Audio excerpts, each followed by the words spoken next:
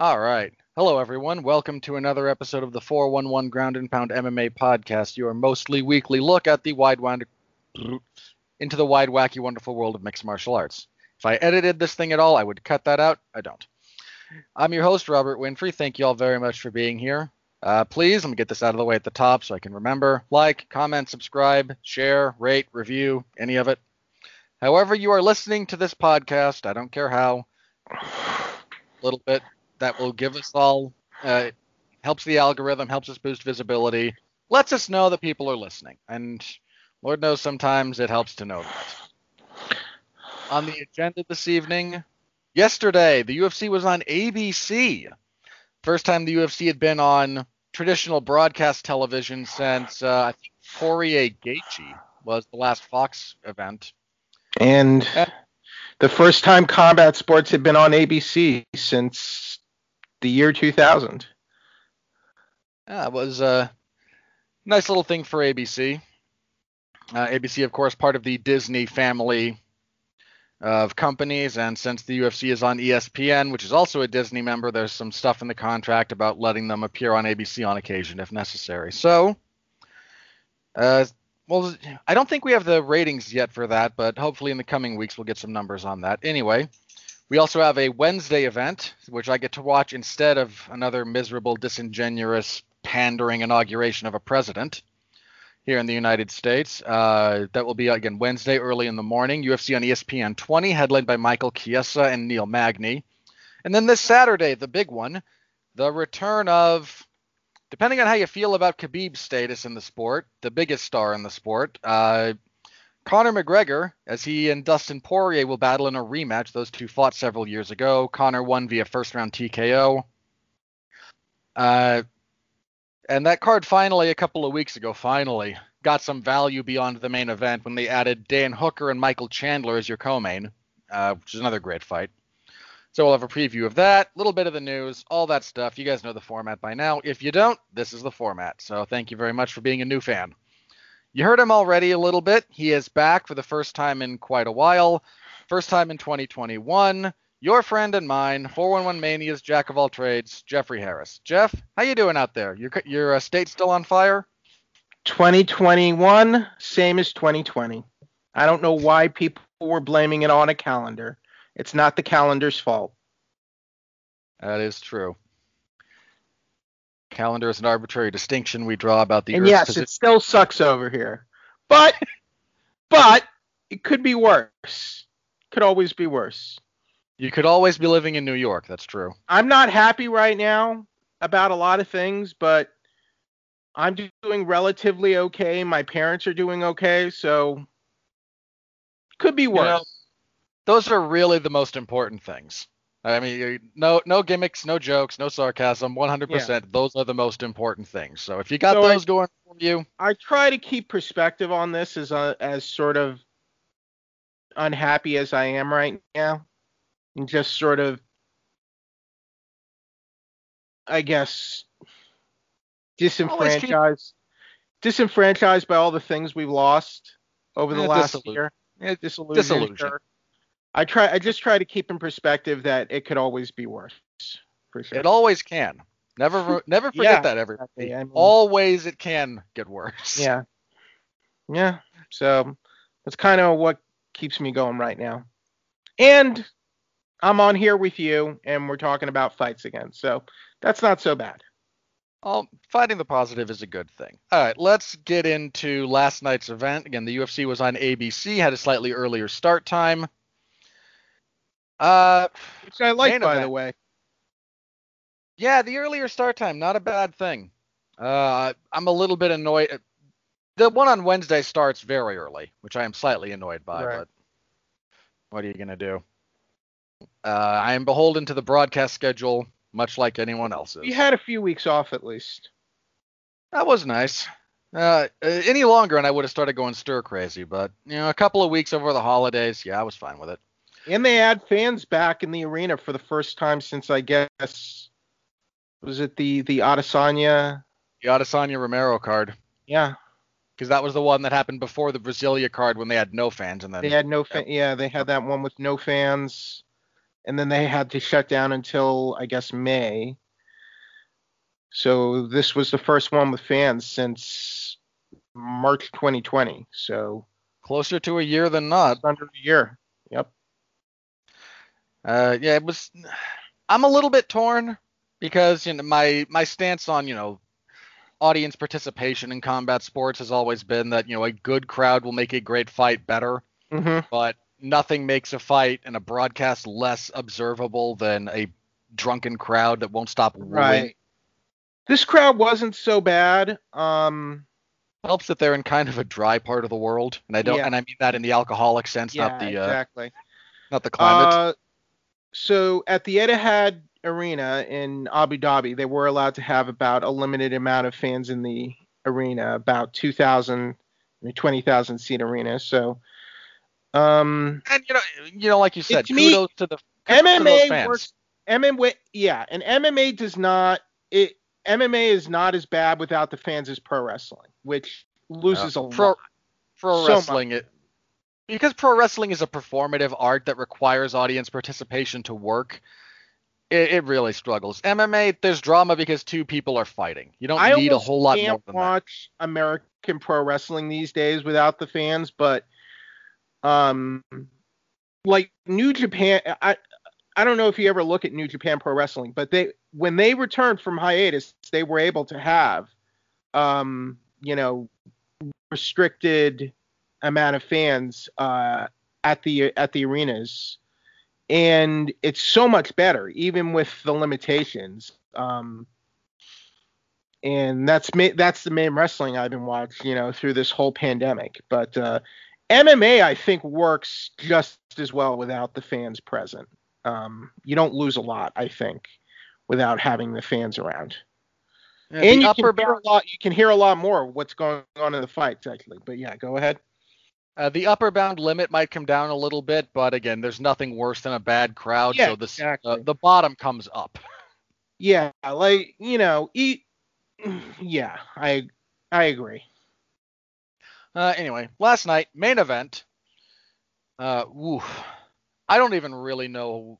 I almost struggle to know where to start with this fight. Max Holloway defeats Calvin Kattar via unanimous decision. Scores of 50-43, 50-43, and 50-42. The 50-43s include two fight of the night. I guess Calvin Kattar was basically given a $50,000 bonus for all the brain damage he suffered last night. That won't even cover his first 5 neurologist appointments. Here you go, Calvin Kattar. Here's $50,000 for getting your brains bashed in for 25 minutes. Sorry, your corner sucks so bad. There should have been, I don't want to get off onto too much of a tangent here, but seriously, Dana wants to come out and say that brain damage is part of the gig when you fight. To be fair, it is. The compensation should reflect that, and what fighters are paid is not adequate to the physical risks and price they wind up paying. That's just indisputable fact. I mean, Max Holloway looked great, but that fight should not have been 5 rounds.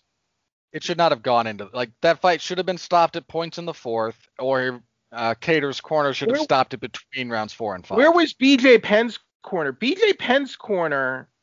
And this was 11 years ago at UFC 94, and the second fight with GSP was getting beat down. After 4 rounds, they stopped. His corner called for a stoppage and stopped the fight. His corner did. Yeah, for taking a small fraction. A fraction, exactly. That his beating in that fight was nowhere near as bad as what happened to Kattar. Here, the fact that 2 judges gave this fight 50-43 is generous, Robert. Generous. Yeah, I was doing this live. I was 50-43. I probably should have gone at 10-7 in the 4th, so that would have been 50-42. I said this on social media. I believe there's just this warped mentality in MMA. That, you're not a real fighter if you're not basically ready to literally die over the course of like a 5-round fight, and you're not a real fighter or you're a pussy if you throw in the towel and call for an early stoppage. There is no shame in throwing in the towel to protect your fighter. And I think corners have that mentality too. They want you got to be a warrior. You got to be a warrior and go out there and basically die. Basically everything short of dying. And you replied to me last night, Robert, and you said, it's going to have to take someone dying to get some, I don't know, some regulation on this or changes on this. I pray that never happens. I pray that never happens, but I'm of the same worry right now. Well, talking about this for just a second before we get into some of the fight. The issue isn't so much regulation. There are regulations in place. The issue is purely, how do I say this? There's a bit of a thought that if we can just write the rules with enough specificity, that will fix the problem. That's not the case. But people who adhere to that mindset always will look at rules and go, well, this should be more specific. And then but the more refined you try to make those, it just winds up creating more headaches. I think this is borne out constantly every time theory is applied to practice. The problem, as it relates to MMA in particular in this case, is purely one of culture and mentality. Boxing coaches have no problem throwing in the towel, right? Because boxing, not only has boxing been around long enough people have been around in boxing long enough to have seen other people killed in the ring. That is a brutal fact. Has happened. It has happened. That's brutal. It's uncomfortable. Nobody likes it.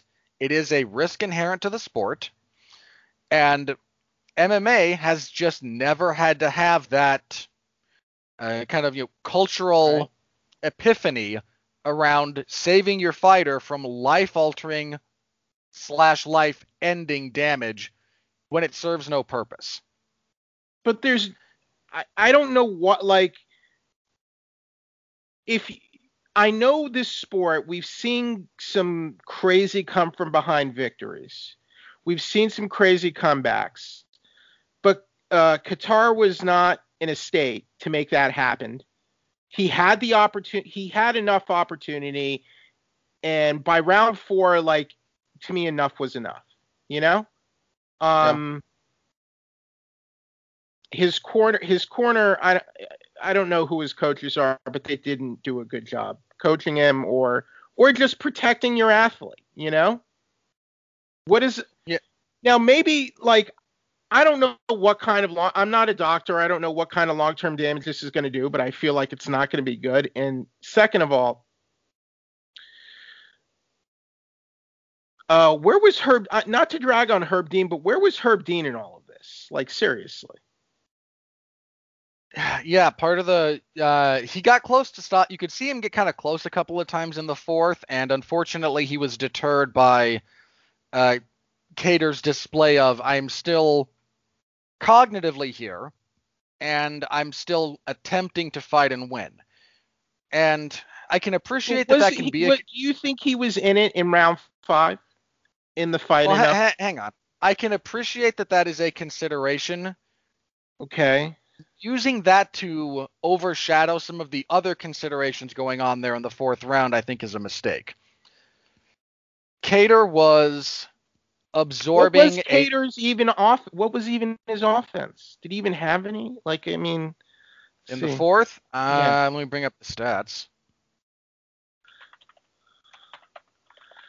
Let me bring up UFC stats. I think they have them finalized. Because what I saw, it just didn't look like he was doing anything of note. Holloway versus Kattar. You can look up this fight in particular. If we go per round, in the 4th, Calvin Kattar landed 34 significant strikes of 71 attempted. Okay.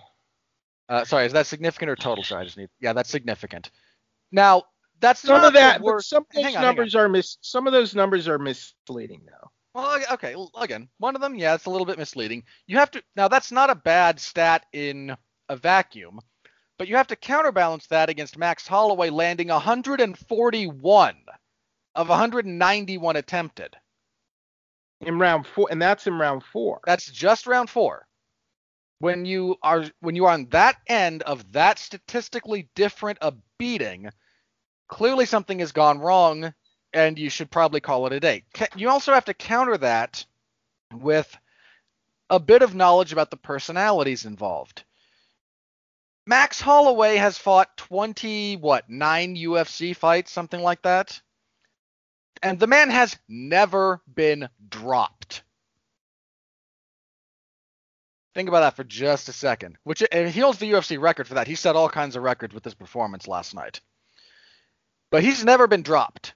That includes fights against Conor McGregor at featherweight and the fight with Dustin Poirier up at lightweight. 24 UFC fights. 24. Okay. Either way. I did the math. Thank you for that. No, I appreciate the correction.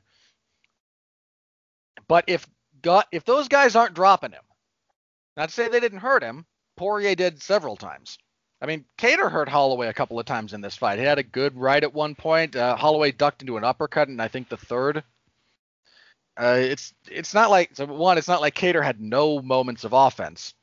But if you've not seen anything to indicate that there's going to be a meaningful opportunity to win, and you guys taking a medically inadvisable amount of damage, and I mean medically inadvisable not just like relative to you or me, I mean medically inadvisable relative to the fight game, the fight should have been stopped. The last time Holloway was in a fight scheduled for just 3 rounds, I think was in 2016 against Lamas. Yeah. Lamas came after the Swanson fight, but those were the last 2. Yeah, this fight probably should have been stopped either in the 4th or between the 4th and the 5th. I mean, don't get me wrong. Spectacular performance like Max Holloway. He really needed it, especially, I think he lost both those fights to Volkanovski. I don't know if you agree on that. I do. He really needed a performance like this. And honestly, I'm still iffy about a possible 3rd fight with Volkanovski because, here's my problem with a potential 3rd fight. I just kind of don't see it going much differently unless Holloway completely changes his approach and game plan for the fight, because the 2nd fight went pretty much the same way as the first one. There wasn't much variation. It's kind of like a close, kind of very even fight where I kind of gave the edge to Volkanovski. I think he edged it out, and I just think that's kind of the way those two match up. So I'm not really too eager to see that fight happen a 3rd time, but I mean, I know Volkanovski's fighting someone else now, but I just think it's just an odd stylistic matchup, and I think it's going to go that way. I don't know, 9 times out of 10 or however. They've already fought 2 out of 2 times, and it went pretty much the same way both times. Yeah, the differences between the 1st and 2nd fight it's not that they don't have big impact, it's that they're fairly subtle distinctions that wind up having a big impact the longer the fight goes. Now, is Holloway one of the greatest featherweights of all time? Undoubtedly, for sure. I think he was a better, even though his championship reign was not as long as Aldo, I think he was a much better featherweight champion than Jose Aldo. Exponentially. Holloway is probably also the best fighter to come out of Hawaii. And I know I would agree. And I know BJ Penn has some accomplishments that are really tough to duplicate and should absolutely be respected. Both winning titles in 2 different weight classes and being the first American to win the Jiu-Jitsu World Championships. Look at the gauntlet Holloway went through just to become champion.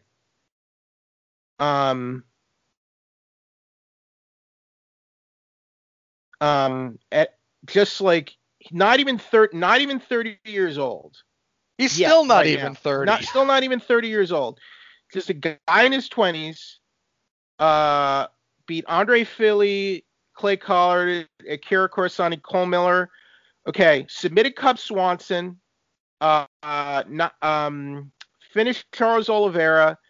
Beat Jeremy Stevens, Ricardo Lamas. Some of these guys are title contenders or top-ranked competition.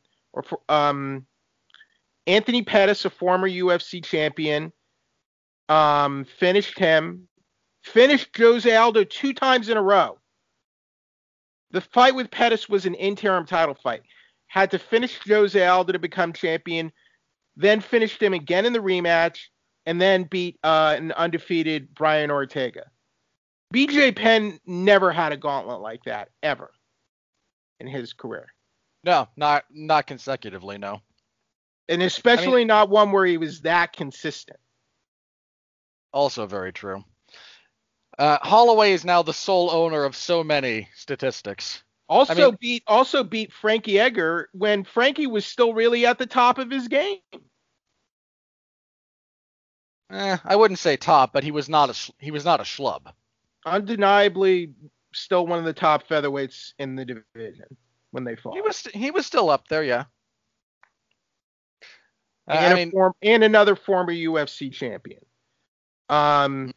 A guy that BJ Penn was never able to beat. While I think Penn won the first fight, in the record books he never beat. So yes, I think he is. I think you can easily say he's the best fighter to ever come out of Hawaii. Yes, I think it's safe to say at this point. I mean, look at his record: 22-6. His record is all of those losses coming in the UFC. By the way, he debuted in the UFC at 4-0. Max Holloway never been knocked down yet. The man threw 740, I think the final count here is 744 significant strike attempts. If you go total strikes, it's 747. Do you know how hard that is to do? That's I think somebody did the math on this. I think it was Shane Al-Shadi. That's like throwing a significant strike every 2 seconds for 25 minutes. That is unbelievably physically taxing. And I don't know if we should believe this or not. Apparently he did no sparring training for this fight. Do you believe that? I don't have a problem believing he didn't do any hard sparring. Okay. Now, if you want to raise a question about the overall practice as far as that goes, my thought tends to be the younger and earlier you are in your career, you shouldn't jump into hard sparring right away. Right. But you need it to train. You need it to get used to that sensation. Right. Because if all you have for live rounds is the fighting, you're going to wind up in some pretty serious deficits. By the time you get to where Max is now, give or take, he probably does, if he does hard, he probably doesn't do hard sparring so much as hard drilling. And then any sparring he does is a bit lighter. It's kind of to loosen up, to work combinations. But I also think Max is I think he's a very unique special fighter too, though. Yeah. Training always has to be tailored to the individual fighter. Should fighters, again, once you kind of, especially if you're Max, if you're that level, if you've been doing this for, 30 fights, however many years, hard sparring has diminishing returns at that point for a lot of reasons. He also said last night in the press conference, protect your head. He said, young fighters, protect your head and stop killing yourself in training. That is absolutely good advice. Don't take all that damage to the head during training.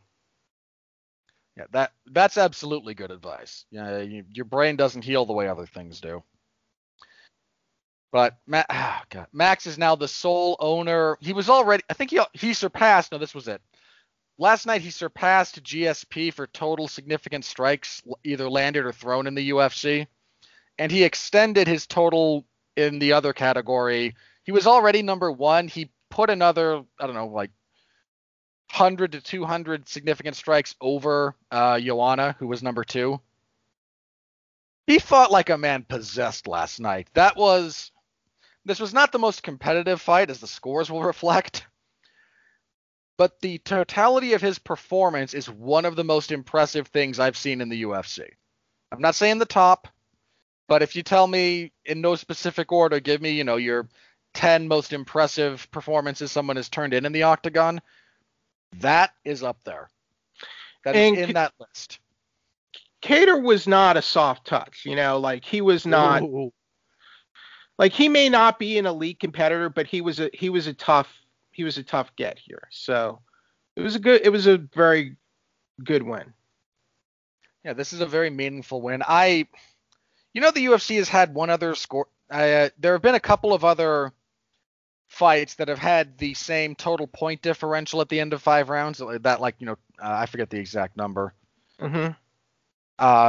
But there was another fight that had, I think, these exact same scorecards. 50-43, 50-43, 50-42. That was Rich Franklin versus David Loiseau.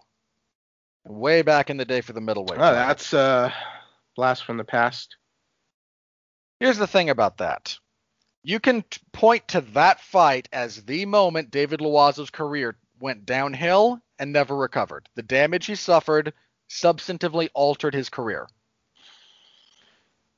Yeah, now, that's again why I'm saying you gotta protect your fighter, man. Protect your fighter.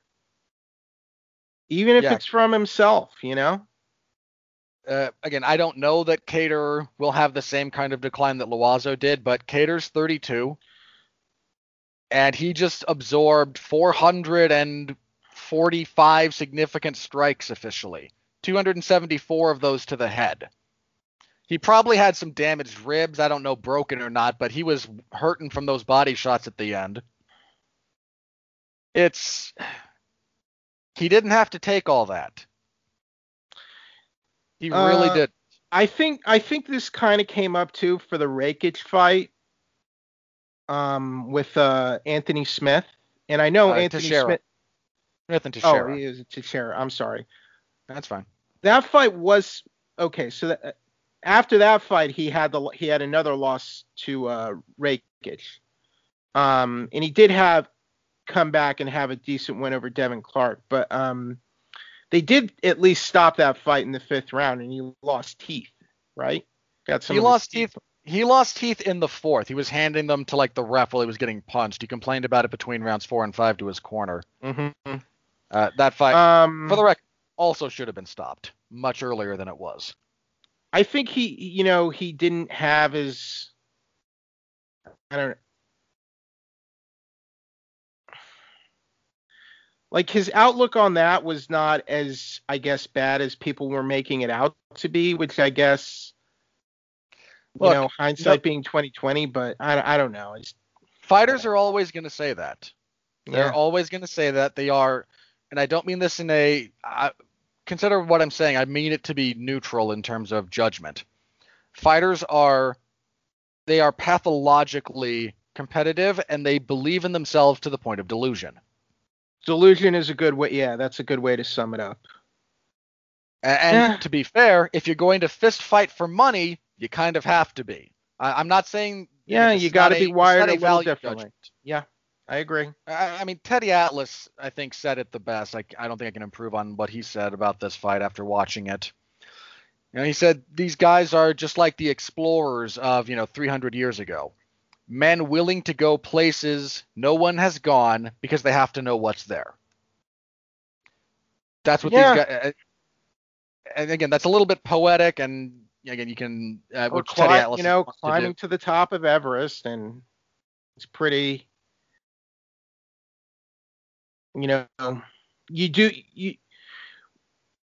People ask why you climb Everest.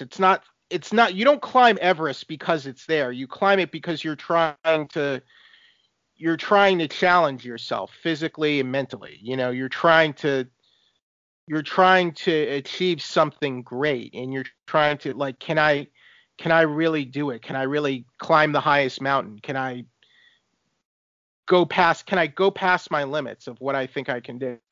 That's why you do it, And mm-hmm. I think fighters have a similar mentality when they step into the cage. Yeah, you have to be. This is not a joke. You have to be ready to die when you get into that cage, because people die doing this. Yes, but the corner men should not have that same mentality, and I feel they do, and I think that's the problem here. I agree with you. That's a problem, and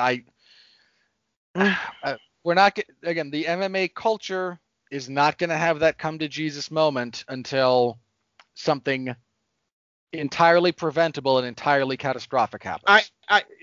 So I guess based on what you were saying, I can kind of see how Herb Dean allowed it to continue. I just wish, and not to drag on Herb Dean, just sometimes I wish he had a little more awareness of some, when things like this happen.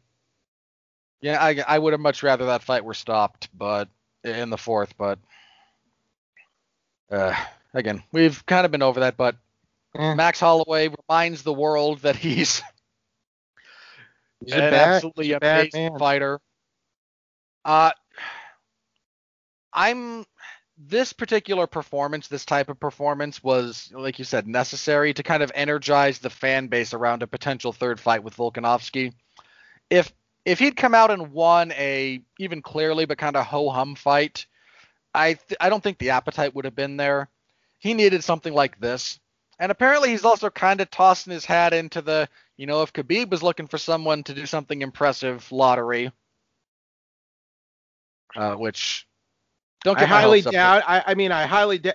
I wanted to see that fight the first time it was. I did too. The more I didn't like the circumstances around it, but the more I thought about how those two match up, the more I kind of went, yeah, hook this into my veins. This will be good.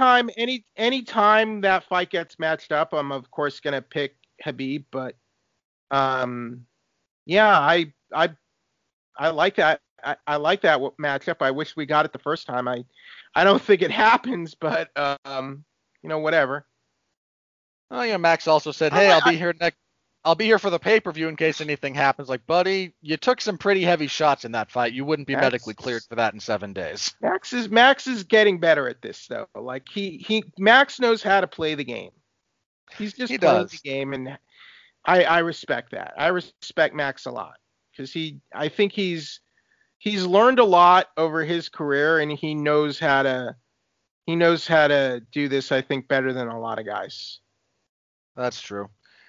So again, Max will probably be in the title picture, pending the outcome of, we'll get to the fight in particular a little bit later, between Volkanovski and Brian Ortega. But if he does not fight for an Ortega upset is what he should be doing. If Ortega wins, that's an easy fight to make as their rematch. Easy. So you should be praying for that outcome right now. Or you get Max moving up to lightweight still seems kind of inevitable to me. That weight cut is not getting any easier for him at featherweight, but whether he chooses to do that now or later still remains to be seen. I think he'd be competitive at lightweight, but I don't think he would beat those tougher guys. Again, some of that's going to come down to matchup. I agree with you that lightweight is a tougher division for him, to be sure. For sure. But anyway, that was your main event. He's going to go down as one of the greatest featherweights ever, I think. Unless he does something, he would have to do something. I hate to say it this way. He would have to do something Benoit-esque to get his name whitewashed. Because even if he goes on a losing streak starting in his next fight, his body of work is just so good. Yeah, I'm saying even if he were to go on like a serious, like a meteoric decline, he's still solidified a pretty impressive legacy at featherweight, I think. Yeah, 100%. So Max, title fight or some other really big money weight kind of opportunity next for him. Those are kind of the only options at this point. One of his most impressive performances to watch him do that the way he did it over that duration. Just Max Holloway is the man. He is a monster in that cage. All right, co-main event. Carlos Condit defeated Matt Brown via unanimous decision, 30-27 on all three scorecards. I didn't like 30-27. I thought Brown had the first. Condit had 2 and 3, so the right guy wins in the end, but I take issue with Condit getting the first. Two guys past their prime, but still went out there and had a fun little 3-fight, kind of old school blood and guts fight. So I appreciated it. It was certainly enjoyable.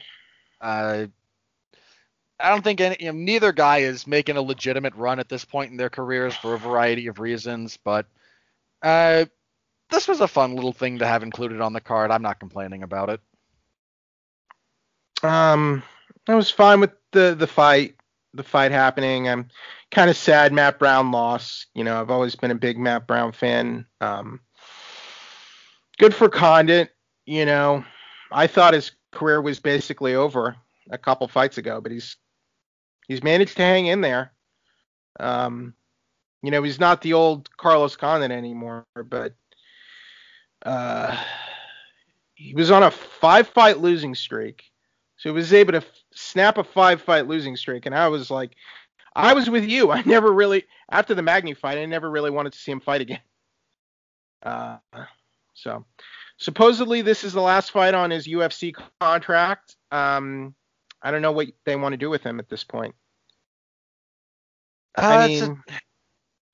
With the roster purges that the UFC has been promising, Condit's not exactly cheap. They might let him go. He's 36 years old. He's not a hot young prospect anymore. Yeah, he's 36. He's not cheap. He's good to have on a card in this kind of position, but I don't even think Robert, he's 2-5 in his last 7. That's not a good record. No, and again, I don't even think you're really going to main event even fight nights with Carlos Condit at this point. So it's entirely possible they just, don't re-sign him. He, spends the last couple of fights in Bellator. They re-sign him if they can figure out, okay, we like you a lot, Carlos. You're kind of nearing the end of your run. We want you to end your career here, and we're going to find something for you to do once you're fully retired. This will be your retirement contract, and we'll find something for you to do because we like you so much, and you've done a lot for the sport. You've done a lot of good business for us. You've always been a good soldier for us. We're going to work something out. I can, if that is something Dana White and the UFC brass wanted to do, I would totally be on board with that. But I don't feel like they're much in the business of even doing that anymore, No, they're really not. So again, I kind of expect to see him pop up in Bellator or PFL, have, another handful of fights and then call it a day. But if this wasn't, why even do that? Because is the money even that great for you to even do that at this point? That is a calculation that would have to be made between him and the people paying him. Let me see. He got $315,000 for the Lawler fight. Do you think he would make that much? It was not enough for that fight. I mean, I agree, but I don't know. First of all, I don't know what he's making now on his current contract. But this was in 2016. Do you think Bellator would pay him that much per fight? That was his last title. That was his last title fight. Yeah, again, and we don't know what he's making now, to the best of my knowledge. Bellator might. Bellator is flat out owned by Viacom. They don't mind spending the money on occasion. But for a declining past his prime 30, you throw him in there with Douglas. 37-year-old Carlos Condit. You throw him in there with Douglas Lima. Either you get a feel-good moment for the old warhorse getting a title, or Douglas Lima gets to add a legend to his resume. Okay. But or he does the the PFL thing, fight for $1 million. Maybe. But if I'm Dana White, I'm not paying Carlos $1 million to stay. Oh no, he's. My personal attachment to Condit aside, no, he's not worth he's in a purely pragmatic sense. He is not worth $1 million. He's lucky. He's lucky he didn't get cut after that 5-fight losing streak. That's absolutely true. Good fighters. I believe the UFC should have kept, have been cut for much less. Oh yeah. That had, I think, way more, maybe not way more potential, okay, certainly at the time they were cut, they had way more potential than Carlos does at this point in his career. Because, I mean, let's face it, 30, he's had 45 fights at this point. And he's almost 37 years old. At this point, he's ancient. His career is it's very near the end. He's nearing the end. The final stretch, if he is going to continue fighting. And, during that whole stretch where he was losing 5 fights, like he was talking about all these side, he was selling medical equipment. He was selling cold brew, he was doing like a cold brew coffee thing. I don't know what's going on with his businesses now. But like he was already, looking at, it seemed he was busy with stuff other than fighting already. So I'm surprised he's lasted this long, quite frankly. Yeah, I'm with you. He seemed to. It's good to have an eye for what you do when you're done fighting, but by the time a lot of fighters start looking at that realistically, that's kind of an indicator they're near the end. So I don't know what's going to happen with Condit, but if this is his last fight in the UFC, it was a perfectly acceptable Carlos Condit fight. So more acceptable than what he was doing during that losing streak, which was just horrendous. Some of that was quite bad. All right. Next, Li Jingliang defeated Santiago Ponzinibbio via knockout 425 of the first. This ended. Ponzinibbio had a 7-fight winning streak, I think, coming into this. He was one of the top contenders. And hadn't fought since November of 2018. 25-month layoff. Yeah. Certainly a non-trivial layoff. Probably contributed to him losing here. Not the only thing contributing, of course, but that's a long time to be off. And ring rust may not affect every fighter every time, but most fighters most of the time. And, Li Jingliang, he's one of the most annoyingly inconsistent. He's a tough opponent. I want to try and say this correct. He's certainly a tough opponent. He's got several wins in the UFC, which is not easy to do. He's got 10 wins in the UFC. A lot of people don't even have that. Yeah. I can't get a handle on that guy. There's times when I'll watch him go into a fight and go, no, he's going to lose this. And then, he knocks out Elias Zaleski dos Santos or Ponzinibbio. And then you think, this guy's, he's pretty legit. He's got heavy hands. He's a decent grappler. He's got some stuff going on. And then Jake Matthews out wrestles him or Neil Magny out wrestles him. And you kind of go, what's going on here? Inconsistent is a good way to put it. Yeah. But got a win. It kind of reminds me of Dong Young Kim, I can see that comparison, yeah, in terms of career trajectories. But, solid win for him. One of the bigger ones. He should be staring down a top 15 opponent again next. I'm disappointed for Ponzinibbio because that guy was not, when he was on that 7-fight run, like he was not getting the respect he deserved. He really wasn't. And then he just got sidelined with. He had some gnarly injuries. He had a real bad staph infection. He had a bone infection related to it. Like, he had some serious problems medically. And then what kept him out for most of last year? Was it I think the same thing. I think it was that combination of like staph and residual infections. So hopefully he can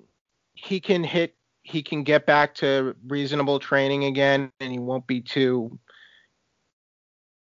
badly affected by this or I don't know. I mean, all that momentum he had after the Magny win, it's gone now. Like, he beat the crap out of Magny too. That was not an especially close fight. Because I think he had some big like he was supposed to fight Usman at one point.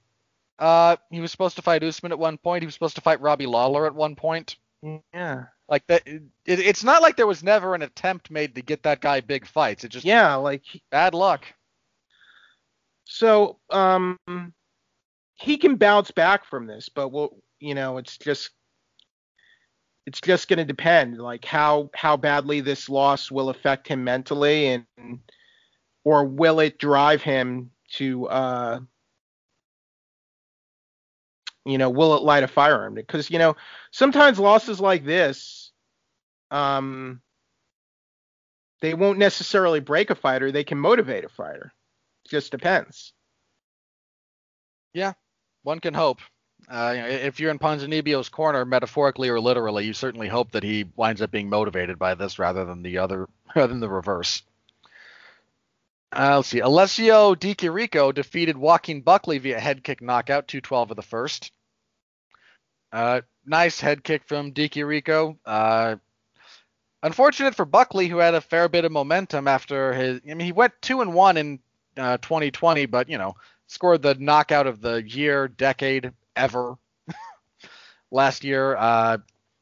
Just got a little bit too predictable with his entries. Then this was really kind of a setup for him. I mean, I'm not trying to dump on Di Chirico here, but if you look at his recent performances, he was 3-5 going into this fight in the UFC.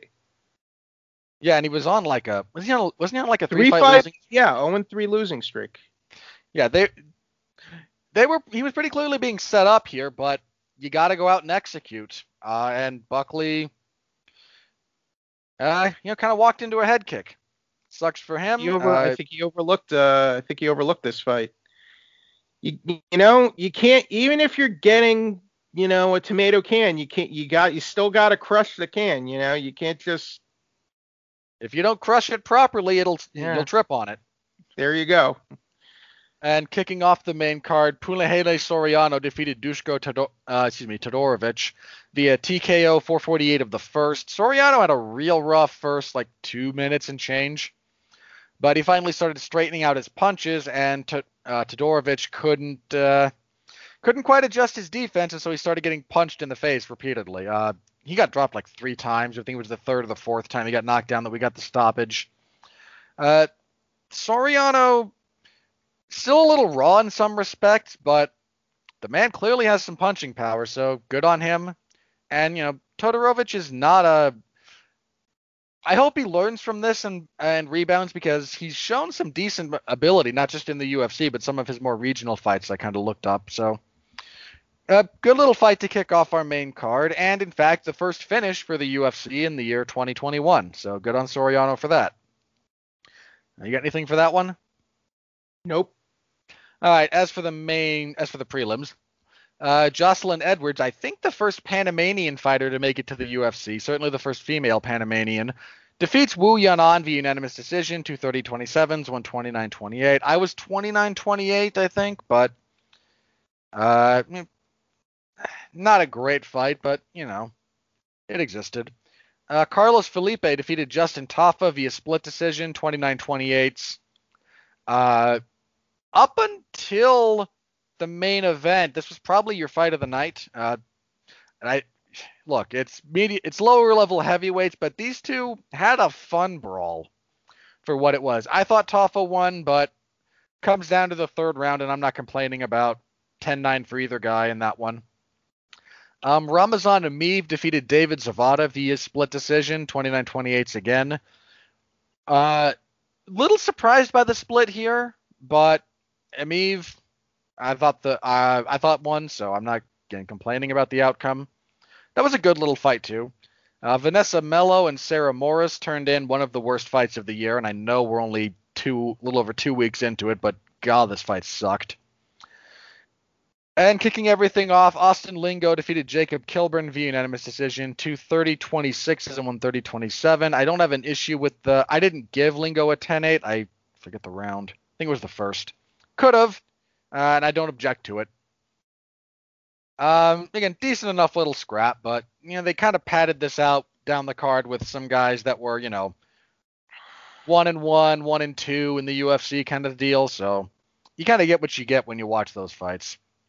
So anyway, Jeff, again, I wasn't especially enthralled by any of the prelims, but anything stand out to you?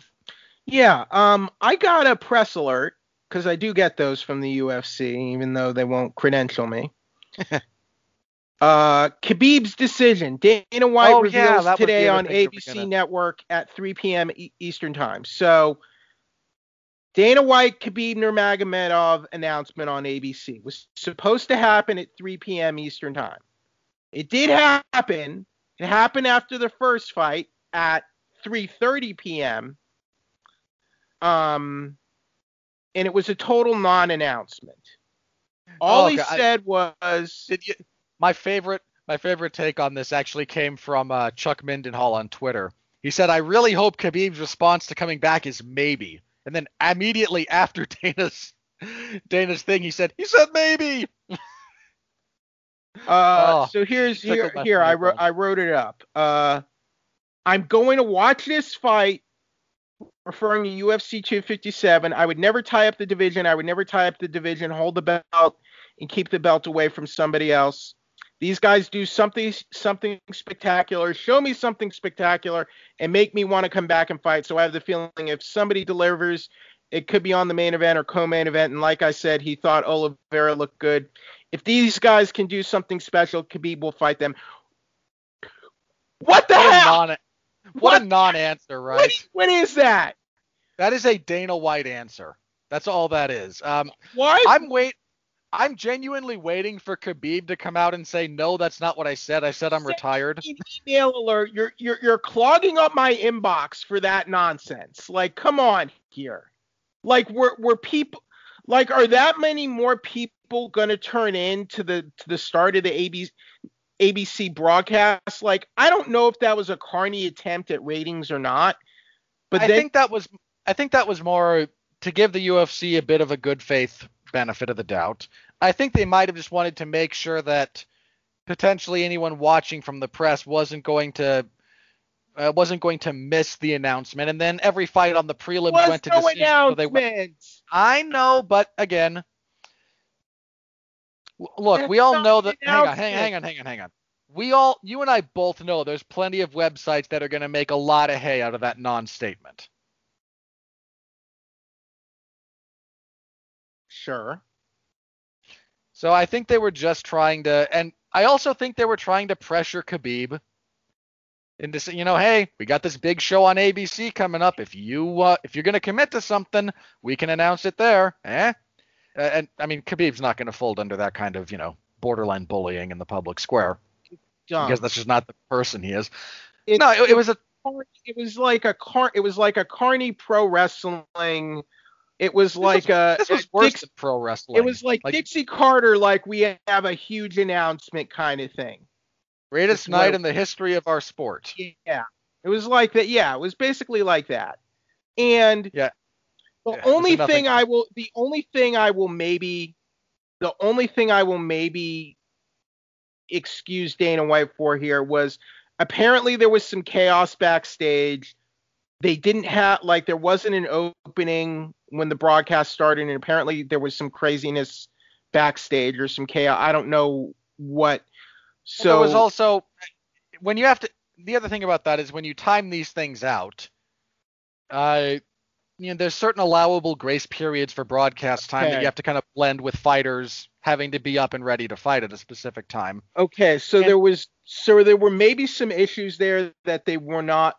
So, but I feel like, they've, with all the Fox cards and everything, you feel like they would be a little more organized by this point, even during the pandemic. You'd like to think. It was a total non-announcement. During the pandemic, yeah, dumb.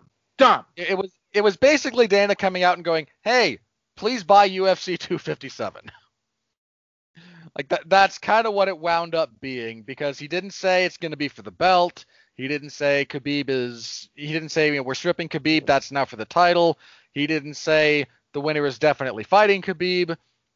He said, you guys should watch along with us, and maybe the collective force of the fandom can exert enough pressure on this guy to come back and fight Conor again, because I really want the potential payday that represents. Does it surprise me if Khabib would come back and fight? No, because fighters are notorious liars, and retirements, they're meaningless. Unless they're medically mandated, yeah.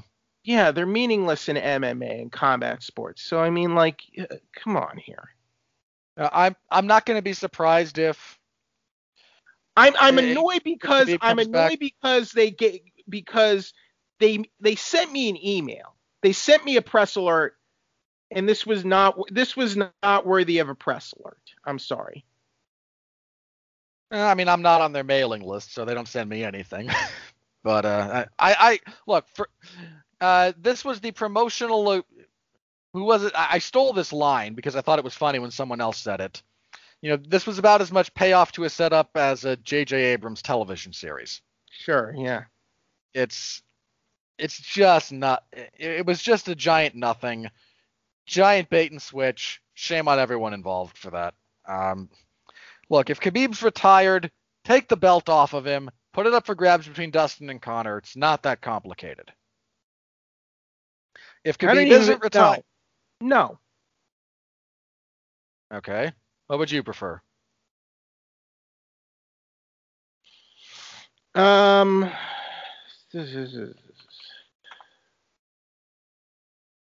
Dustin and Conor.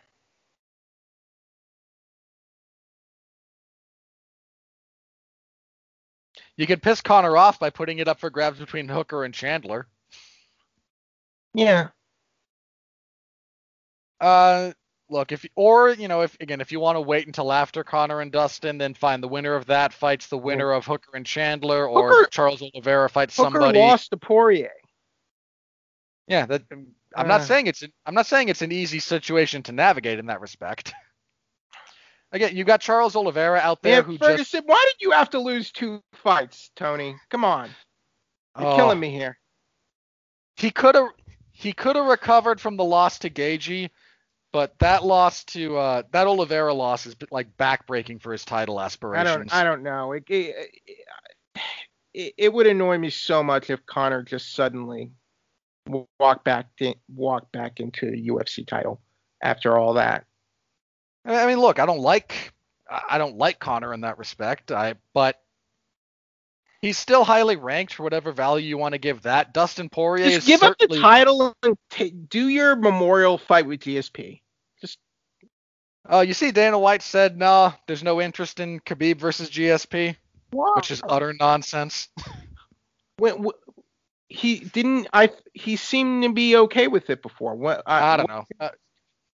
That came out, I think, fairly recently. That just he was kind of trying to shoot that down again. Is that his way of saying he's not willing to pay what they want for that fight?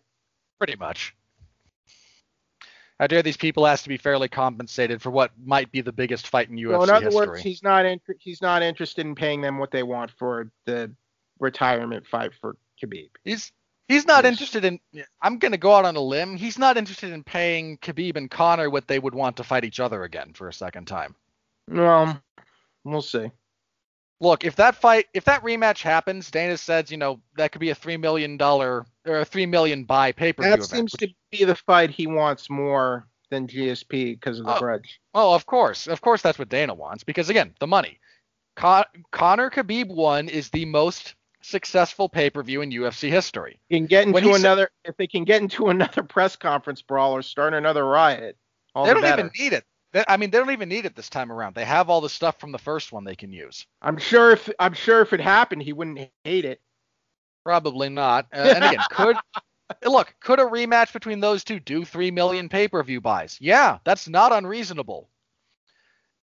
Now, here's the flip side to that. A $3 million pay-per-view buy, Khabib should be making, what do you figure, 30 million for that, give or take, 30 to 50 minimum? And there's no way, under God's green earth, that the UFC is going to pay a fighter, ever, that much money, unless they are legally required to. Okay. So, I don't know. Again, look, this felt like Dana got a bunch of answers he didn't like, but is still unwilling to come out and shoot down a couple of options and wants to keep interest high for the upcoming pay-per-view event. That's what this felt like to me. I still didn't like it. I'm still highly annoyed. I don't blame you for that. All right. Anyway, that was it. UFC's debut for the year of 21. UFC on ABC 1. Max Holloway's performance in the main event, absolutely phenomenal. All kinds of records. I mean, I just have to say this because it needs to be said. Prior to this fight, the record for most significant strikes thrown in a UFC fight was, I think, 520 something between Kamaru Usman and Colby Covington. Max broke that on his own in this fight. I can't even begin to wrap my head around the work ethic that man has when it comes to his training to go in the cage and do that. That is, I couldn't keep that pace for one round. Pick any round of that fight. You try to match that pace for 5 minutes. It will leave you gasping in the fetal position, trying not to vomit. And he did that for 5 rounds. It is absolutely remarkable. All right, Wednesday the 20th, we not only have the peaceful transfer of power here in the United States, we will also have, early in the morning, UFC on ESPN 20? 20. I'm going to talk a little about the main event. Don't blame me. I voted for Cthulhu. You made the right choice. I want to talk a little about the main event, but after that, I think we can just do quick hits. This is not an inspiring card. Anyway, main event is a relevant welterweight fight between Michael Chiesa. Main card has Roxanne Modafferi. It's better than Jessica I potentially being on the main card for 257. Anyway, Michael Chiesa has looked pretty good since moving up to welterweight. He's won 3 in a row. Submitted Carlos Condit, beat both Diego Sanchez and Rafael dos Anjos via clear-cut unanimous decisions. He's a big, rangy guy, good at finding the back. Good grappling, good wrestling. By contrast, we have Neil Magny, who's on a 3-fight winning streak as well. He's 5-1 in his last 6. Beat Robbie Lawler. Robbie Lawler in his most recent fight. Li Jingliang, who looked really impressive last night. Yeah, the winner of this isn't going to be in the immediate title picture, but they will probably be due a top, a top shelf fight. Chiesa is ranked in the top 10 right now. I think he's probably around there. He's number 8. Magny is number 9. So it's a solid top 10. It's a solid top 10 fight. Yeah. Magny's another guy I never have a real handle on whenever he takes a step up in competition. I mean, inconsistent is a good word for him, you know?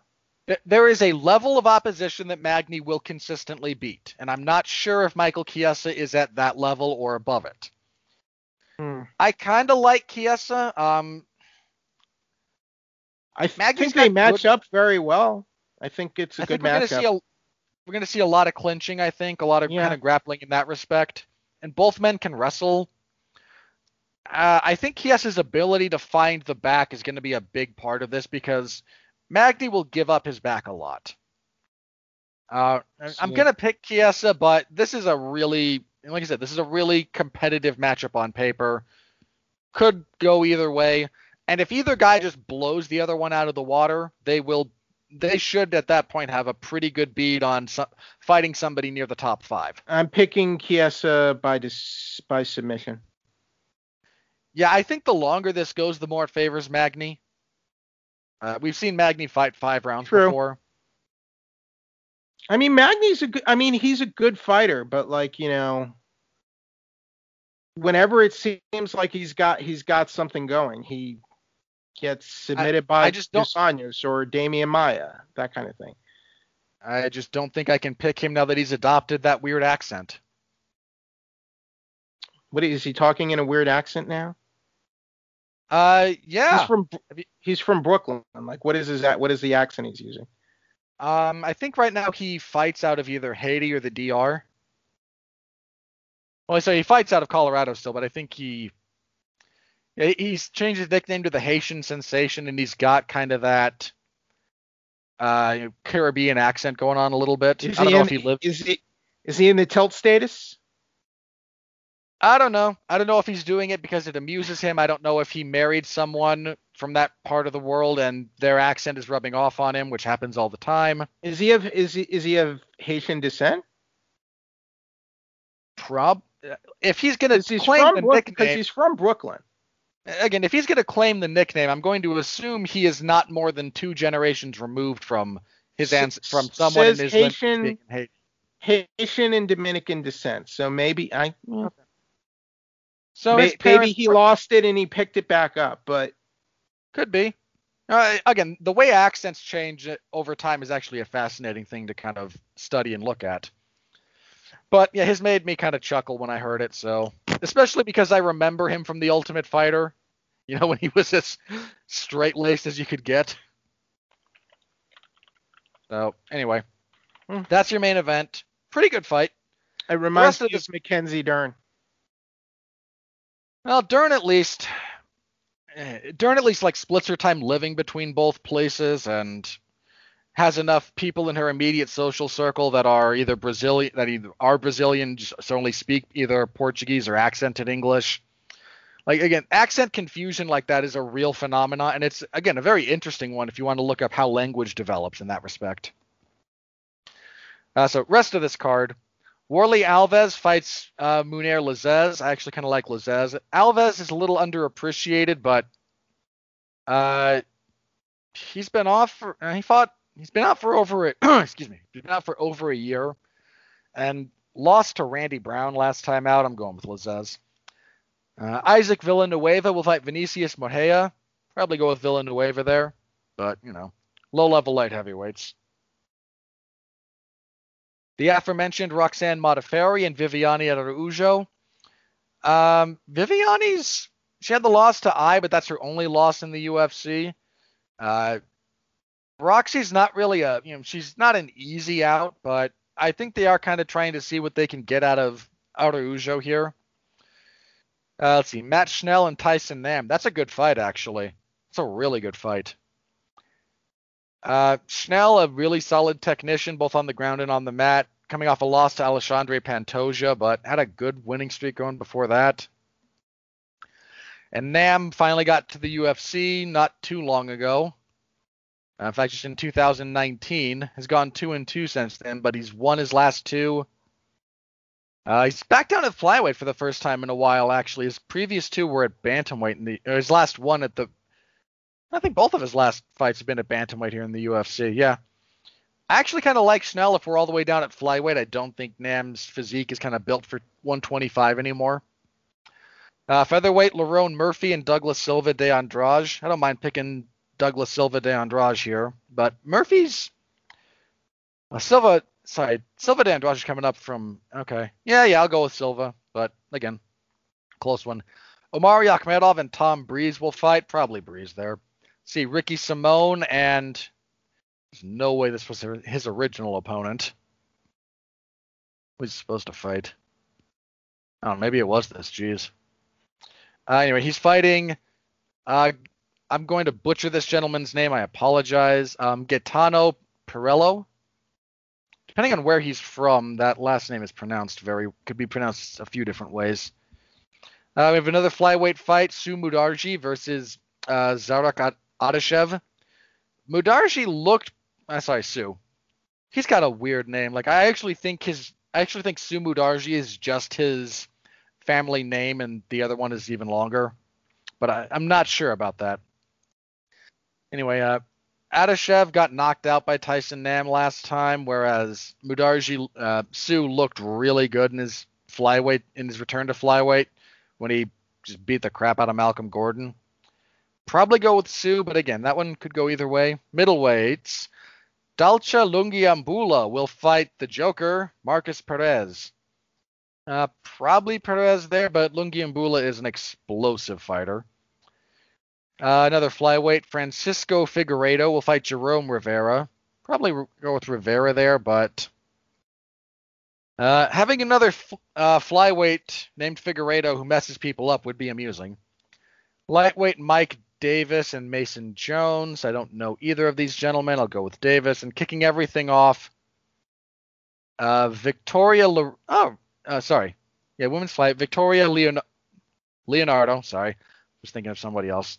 Victoria Leonardo, who is coming off of a Contender Series win, will fight Manon Foiro. I need to know where that woman is from. To try and pronounce that last name correctly. If it's French, I'll stand by my pronunciation. If it's non-French, it is French. Okay, I'll go with Poirot until I hear potentially otherwise. Apparently we will also have Umar Nurmagomedov and Sergey Morozov. Morozov, he's Kazakh. I think has he fought in the UFC? No, not yet. Okay, there's another guy with a similar name.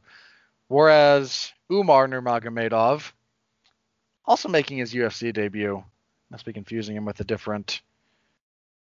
There's another Nurmagomedov in that same bantamweight division I'm probably confusing him with. I'll go with Nurmagomedov there, but that could be a sneaky good fight, actually. Bantamweight's a really, really good division. So anyway, that's the rest of that card. Jeff, on the off chance, anything in that stick out to you? Anything you want to talk about? Nope. Alrighty. Let us move on then to the big event, the one you're all listening to hear us talk about. UFC 257. The UFC is back on pay-per-view. Main event. Oh, God. Jessica Ai is on the main card. Why are you doing this? Why? Why do you put that woman on the main card of Conor McGregor pay-per-views? It makes no logical sense. Anyway, Dustin Poirier, Conor McGregor, main event. These two fought several years ago down at featherweight. More than several. How long ago was that? 2014. So September of 14, so over six. Over 6. To me, 6 is more than several. Fair enough. Dustin Poirier's excursion at lightweight has been marred only by a kind of, I wouldn't say fluke, but flashy knockout. More flashy than, substance knockout to Michael Johnson. And then the loss to Khabib Nurmagomedov in a title fight. And it was at featherweight. Yeah, the fight between Poirier and McGregor back in featherweight. Yeah. Conor, by contrast, has not fought. And he fought about a year ago when he ran over Donald Cerrone like he was a truck and Cerrone was a bump in the pavement that needed to be smoothed out. Prior to that, McGregor hadn't fought since October of 18 when he was submitted by Khabib Nurmagomedov. This fight is... I've always kind of liked this fight on paper. It's grown on me more the more I've thought about it. I don't like it. Okay, why not? I'm curious. Should be Tony Ferguson. The guy who just lost? Yeah. If Tony had beaten Charles, I don't think he was in line for this fight. So what? Look, Tony should absolutely have made more money than he did, but he is where he is right now, and it sucks, but the fight with Cerrone wasn't even at lightweight. No, that was at welterweight, that's true. Conor McGregor's career record at lightweight in the UFC is 1-1. Oh, God. I have to remind myself of that on occasion because it amuses me. Yeah. Look, Conor, setting aside gimmickry, and I don't mean to insult anyone. For any big fans of Conor who are screaming at me, for the first 7 minutes of a fight, Conor McGregor might be certainly one of the most difficult fighters to deal with in the sport. He is sharp when that first round and a half ish, especially if the first round goes well. The first round goes well for Conor. The second round can go well. After that, things drop off. But he is a unbelievably difficult challenge for that 7.5 minute stretch of time. He moves very well. He sets up his counter shots. He pressures you. He stabs at you with kicks. He gets you to overcommit trying to counter him. He clobbers you. He has significant power. He varies his offense. That first round decides pretty much the fight. If Conor can dictate things to you in that first round, he can probably either get you out of there in the second, or build up enough of a lead to not have to worry too much as the fight goes on. But Conor historically fades. Anyone who's been able to extend him has found success later. Even in fights he's won, the third round and on is not his friend. His fourth round against Nate Diaz in their second fight was impressive because that man dug deep. Whatever else you want to say about McGregor as a personality, he gutted through that fourth round to win it and make sure he was able to win the fight. And that certainly What deserves about the third round against Khabib? Oh, it was a 10-8. He lost it horribly. Okay. Weren't people saying... Sorry. Hang on. Sorry. Third round against Khabib, Conor won. Okay. I confused it with the second there in my head. But even then, that was more... Conor won that round more because Khabib took it off to reapply pressure in the fourth and because of anything spectacular he did. Right. It wasn't really that impressive of a round for Conor. It wasn't an impressive round by any measure. It's just one of those 5-minute stretches that exists. Dustin Poirier, by contrast, the man is just built for war. He has waded into the depths of hell multiple times. He went to hell with Eddie Alvarez twice. He went into hell with Justin Gaethje, with Max Holloway, with Dan Hooker. With Khabib. That was more one-sided, but yeah, he went in there and he had a couple moments against Khabib. He had a really nice shifting right hand in the second round that, look, I don't care what people say about Johnson hitting him. The punch Poirier hit him with is the most significant strike Khabib's ever been hit with. He gave Khabib a better fight than Conor did, for sure. I'd agree with that. So the question just kind of becomes, can Poirier avoid that early onslaught from McGregor and either drag this late or potentially catch him in that opening stanza and force a change of conditions for Conor? Both men fight southpaw. One of Poirier's better punches is his shifting right. So he kind of starts out southpaw, throws a bit of a left as he steps through, then either uses the now lead hand to throw another jab, then the looping right to kind of steer you into it, or just the looping right. I mean, he clipped Max Holloway with that and hurt him. He caught Khabib with it. It's a really good punch. Poirier, the more well-rounded fighter of the two. I don't think that's terribly in dispute. I expect Poirier to try and slow the first round down, clinch, wrestle, and then try to drag this out later. As far as predictions, either guy could win this and it wouldn't surprise me. Again, Conor, in the first round, Conor has the capability of beating anyone in that division. Now, likelihood, that'll change depending on the specific matchup. But I would not be surprised to see him beat anybody early. That's just where his skill set shines the most.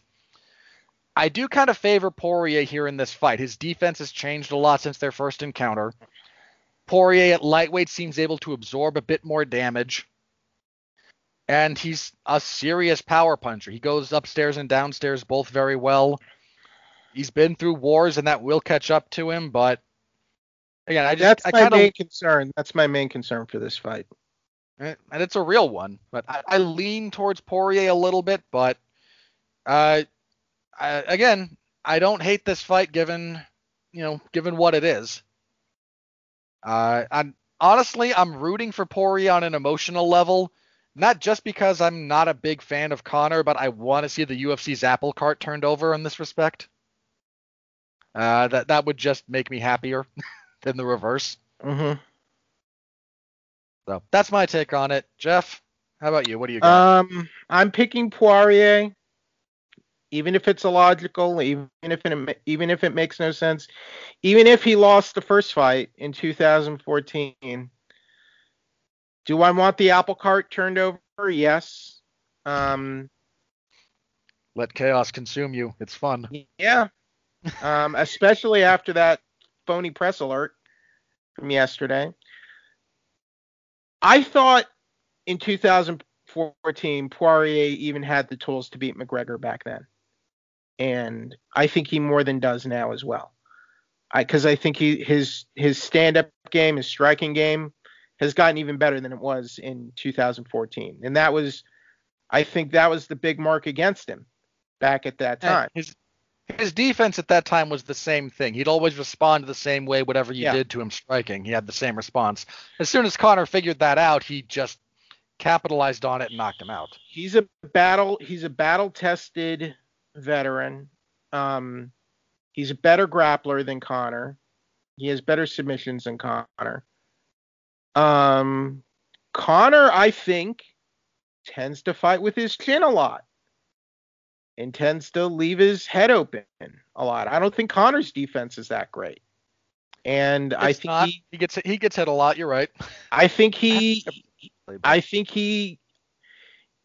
if Poirier can have that tightened up defense and exploit those openings that Conor tends to leave a lot, I think he can win this fight.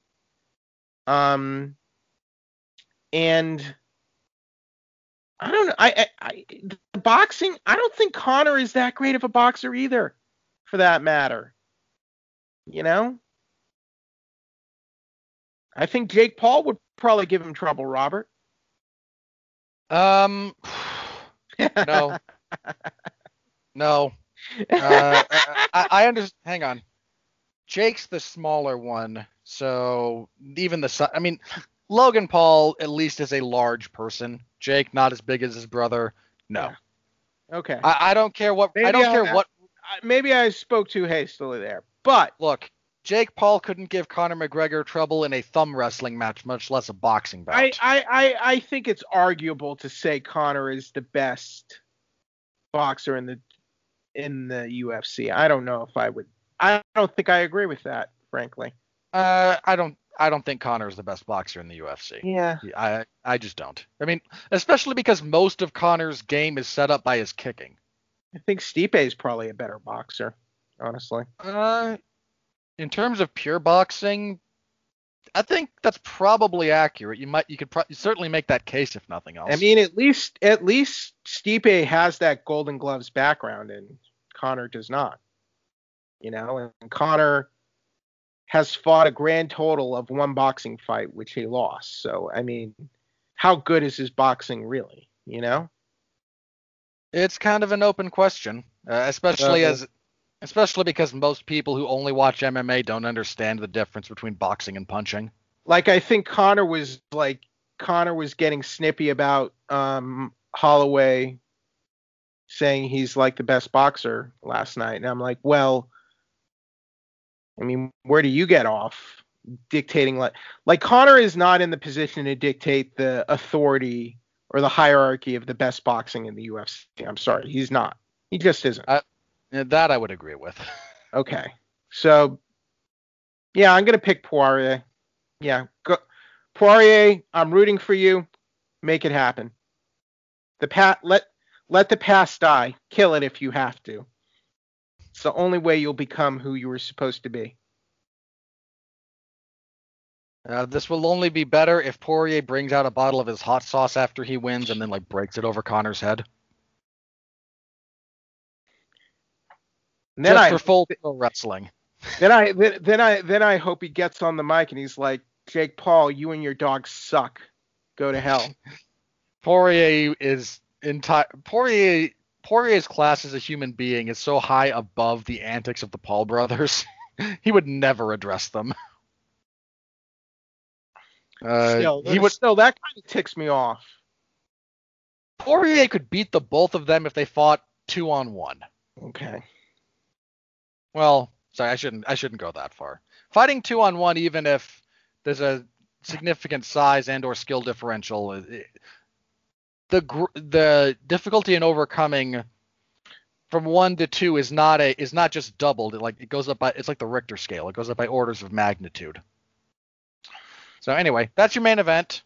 Co-main event, Dan Hooker and Michael Just Chandler. Get on the mic and say, Jake Paul, I could give two craps about your pet's Instagram followers.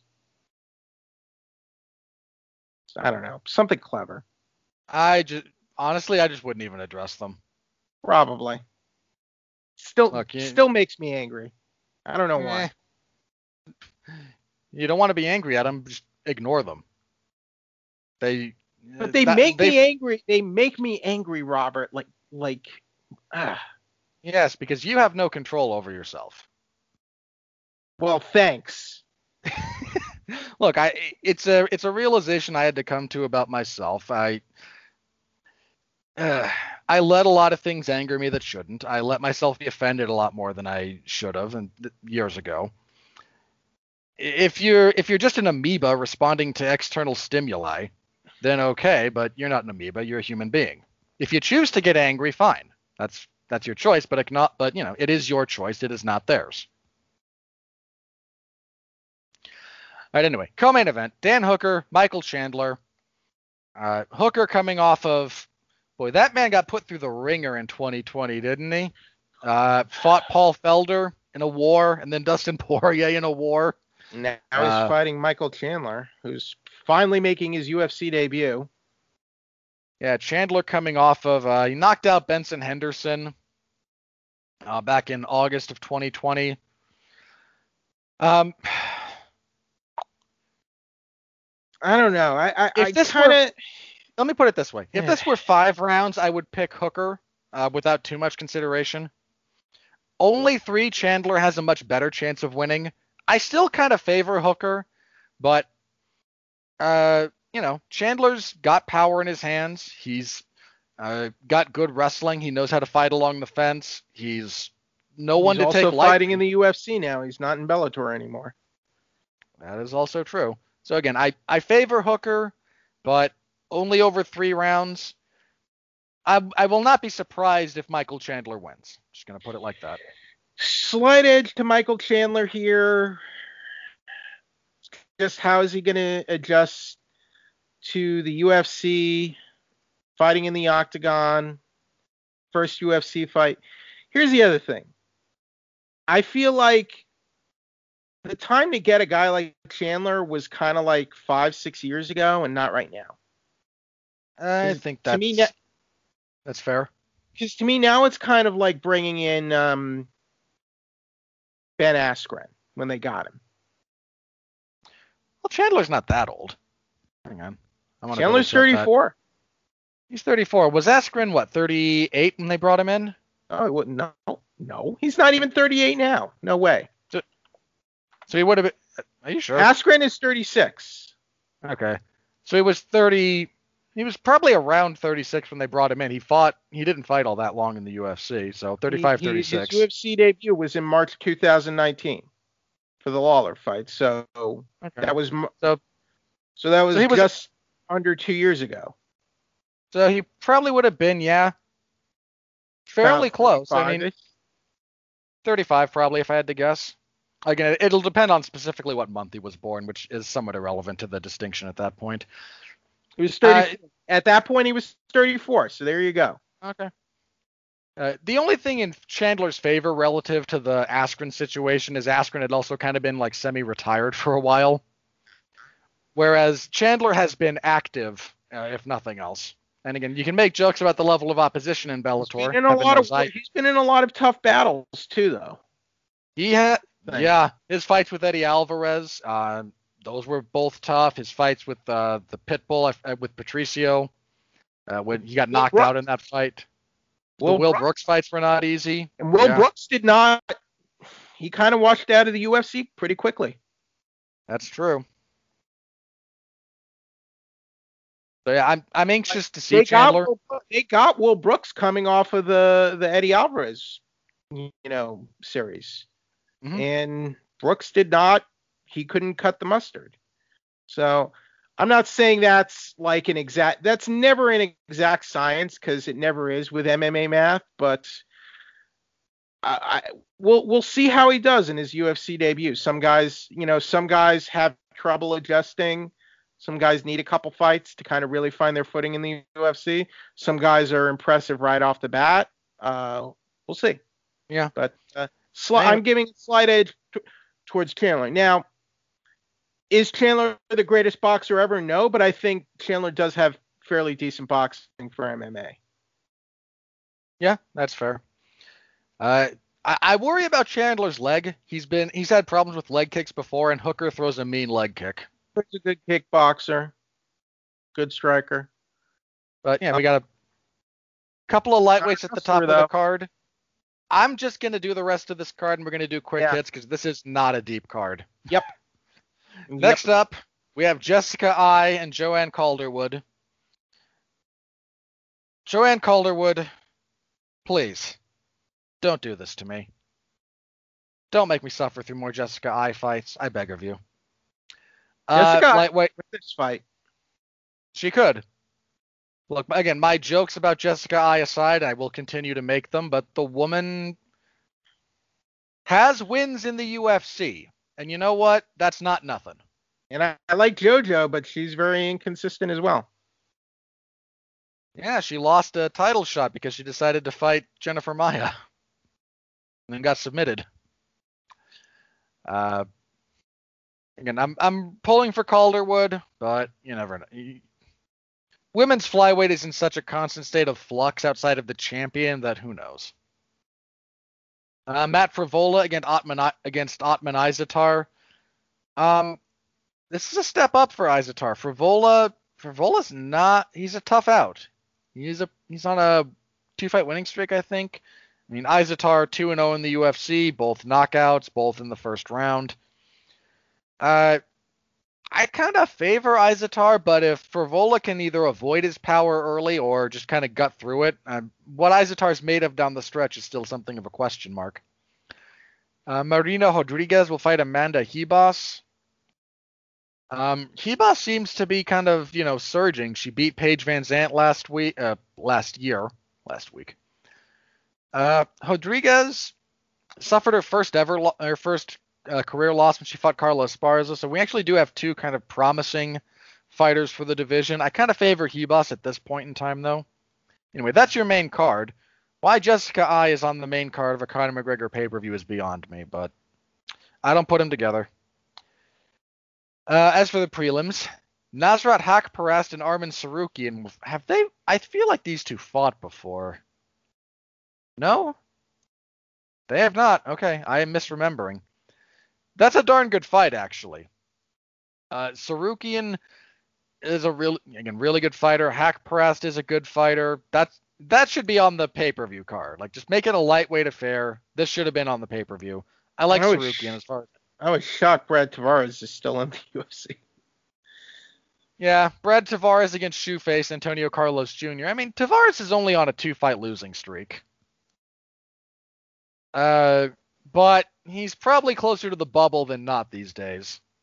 Shoeface also lost 2 in a row. I kind of thought there was an argument for him in the Hall fight. I like Shoeface here. See, Juliana Pena will fight Sarah McMahon. Logically, this should be Pena, but that woman has had so many false starts to her.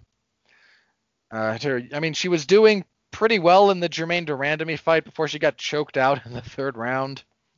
Guillotined by Durandamy. Oof.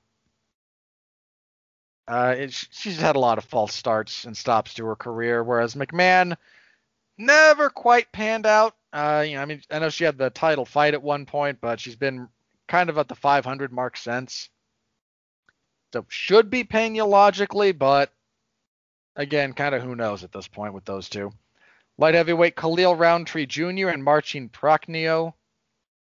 Prachnio on a 3-fight losing streak, not good. He's 0-3 in the UFC. Why is he still there? He's been finished in all of them in the 1st round. Okay, he's there to give at this point, he's there to give Khalil Roundtree a rebound win after Iwan Kutalaba elbowed him into the ground. Roundtree's been out for over a year. He should win this fight, though.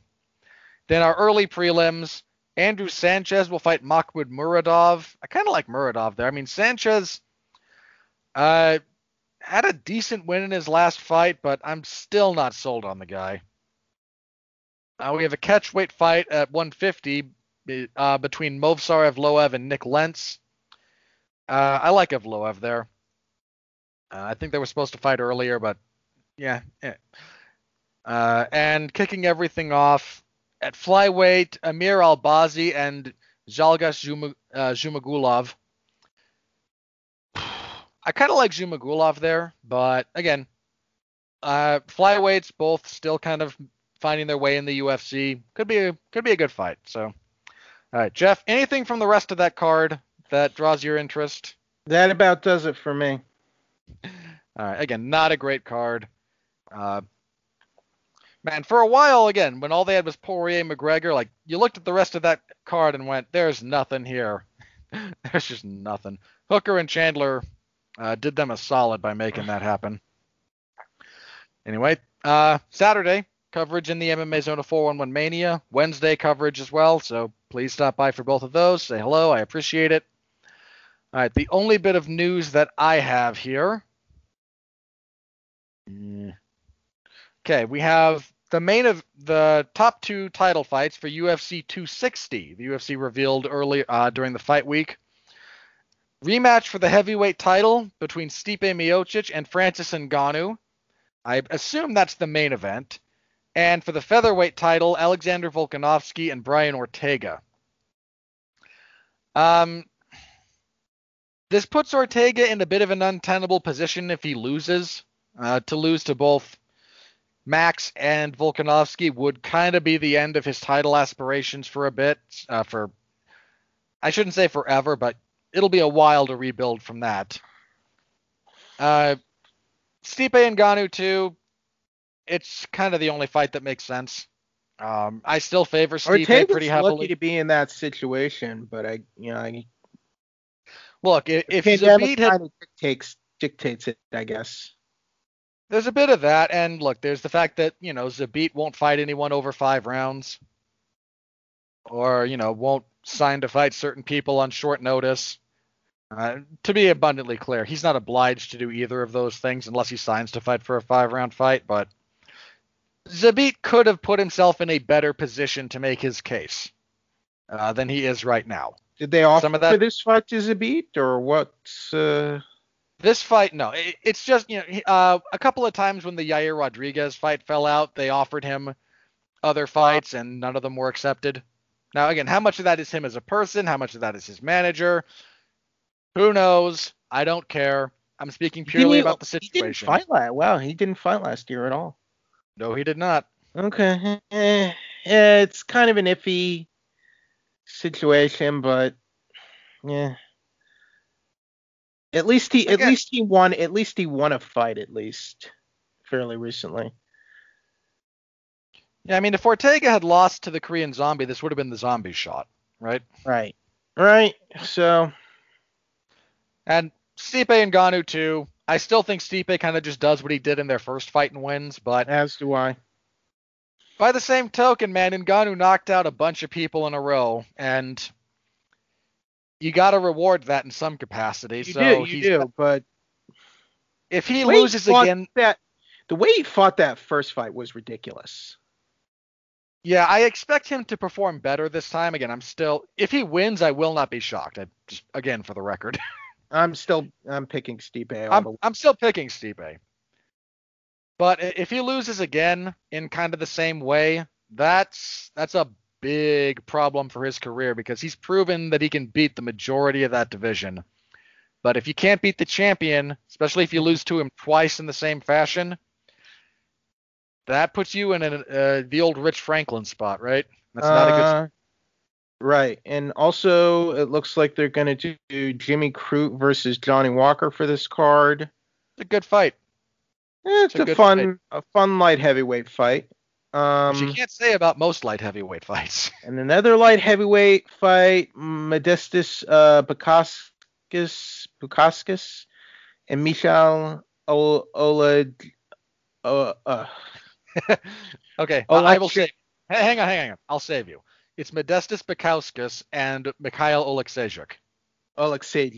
Thank you, Robert. I apologize, Mikhail Oleksiejczuk. Dude, this is not a joke. I can't speak any other language but English, but at this point I've seen enough MMA and heard enough, pronunciations and whatnot. I'm halfway decent at picking out how things should be said phonetically, even if I do sound like a toddler sounding things out. Yeah, you should teach a course on this at the PI. Like MMA journalists. Here's how. No, it would be for fighters. Here's how not to butcher your opponent's name when there you go. There you go. Uh, anyway, yeah. So UFC 260 taking shape.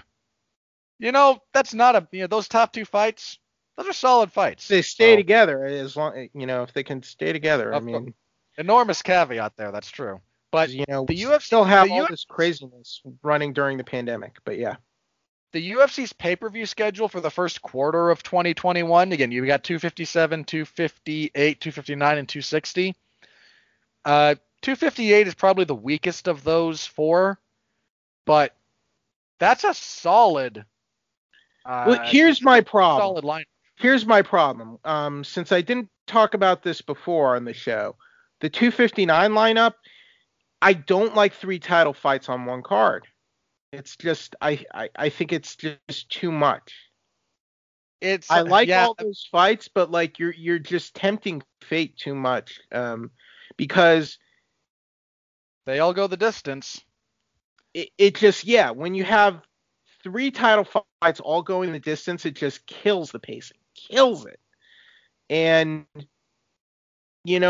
especially since we are in this never-ending pandemic, I think you want to spread those fights out a little bit more. But not my call. Again, I agree with you there. Again, 3 title fights is pushing it. If they all go the distance, you're looking at an extra. Because you block out. How much do you block? You block out about 45 minutes of airtime for a title fight between walkouts, introductions, fights, time between rounds, and then the announcements. Mm-hmm. You block out somewhere around 40, 45 minutes. If all 3 of those go the distance, you're tacking on almost, 2 hours of extra, Okay, so time doing the best stuff. fight there to me is Petr Yan versus Aljamain Sterling. Love that fight. That's the fight. I'm happy that fight's happening, and they're not doing like there's hold together. Yeah, because that's the number 1 and 2 guy in the division. Sterling more than earned that shot. He deserves that shot. That's the fight that should happen. Blachowicz versus Adesanya, I'm iffy on that. I think Whitaker is partially to blame on that. The way Whitaker responded after some of what Dana White said, I'm not sure how much of that's on Whitaker. Some of it is on Whitaker. Some of it, he was very not. I'll tell you why. He was very non-committal after the win over Cannonier. Jared Cannonier.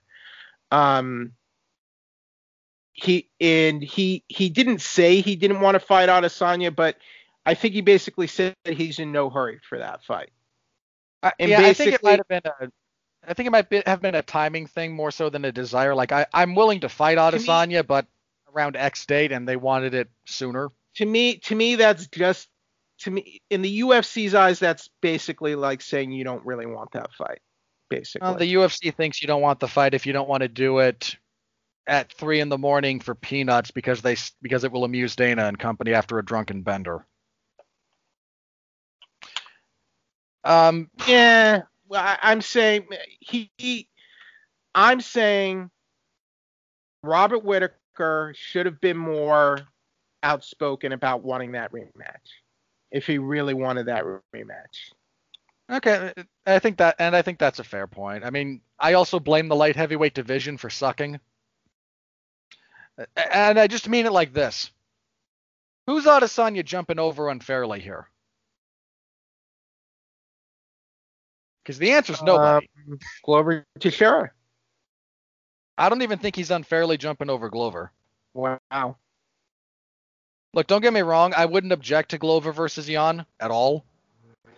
But you're given one of your bigger... here's the thing about that. The UFC wants the fight that will draw the most money, right? Yeah. The fighters want the fight that will draw the most money for them. And if you're Jan Blachowicz and the UFC presents you with 2 options, you can fight Glover Teixeira or you can fight Israel Adesanya. Right. Which of these represents the biggest payday? The answer is clearly Adesanya. I guess. I just I don't, to me it's not the worst matchup to make. I don't You're know. always a little bit leery when they do stuff like this because you don't want pure chaos across 2 to 3 divisions. I mean, for Adesanya, it's basically win-win for him. Because even in a loss, he's still the middleweight champion, and he's still like the best guy in that division. And I still sort of pick him over most of the top contenders in that division. Pretty handily in some cases. But I feel like the fight he wanted was John Jones, and I guess John Jones is still looking to fight at heavyweight, so I don't know. Dude, you seen some of John's picks lately? No. He is jacked. He has put on a lot of weight. And I don't mean fat. I mean he's put on muscle. If he is making a move to heavyweight, he's serious about it. He's putting in the reps in the gym for that. So here's what Whitaker said about the Adesanya fight.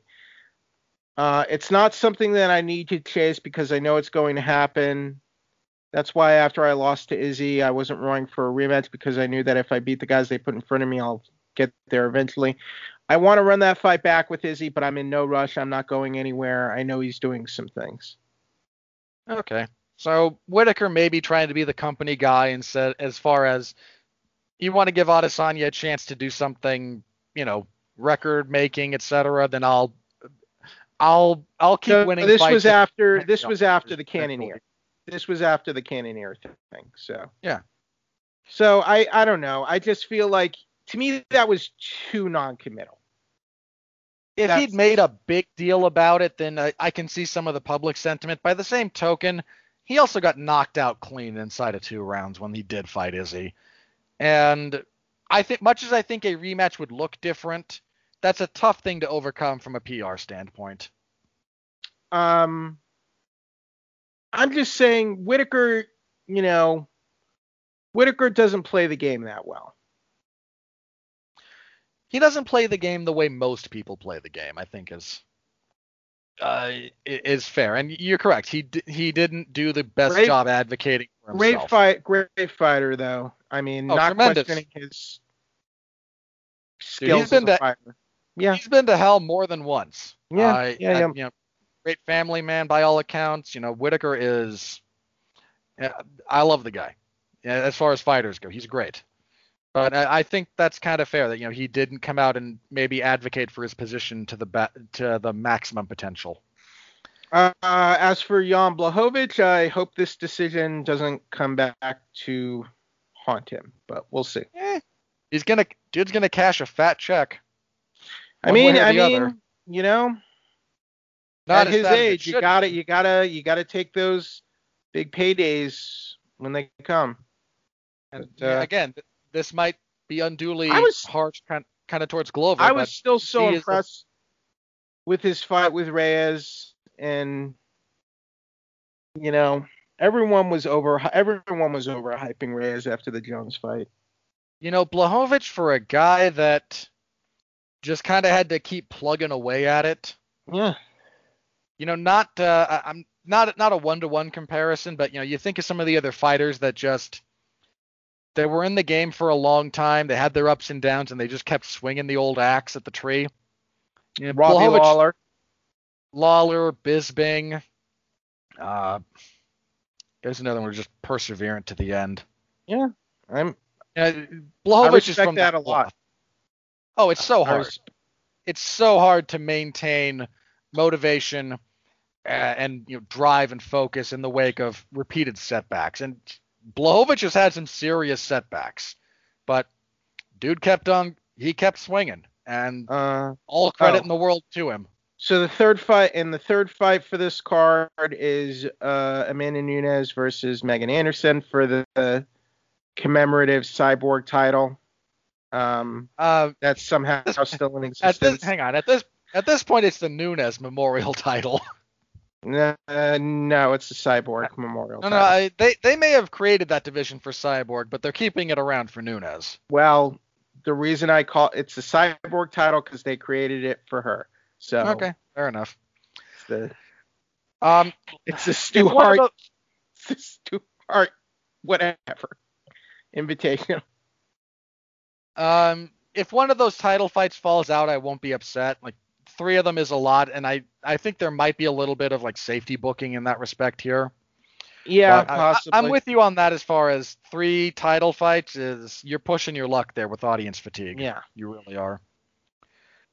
All right, let's check Twitter, see if anything else crazy came up. Nothing MMA related, it looks like. All right, so then, Jeff, it has been a while. Always glad to have you back. And to the audience that we have, what would you like to plug?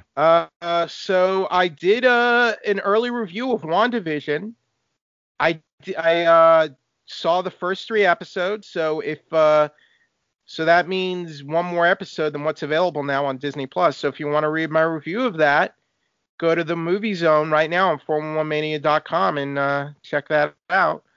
And also, another thing I did an interview with Oyen Oladijo, who is Lieutenant Joanna Awoshikun on Star Trek Discovery. So that's another thing I have up there right now. So hopefully this year will. I don't know what's going to happen this year. But hopefully we can manage through this to some degree. I don't know.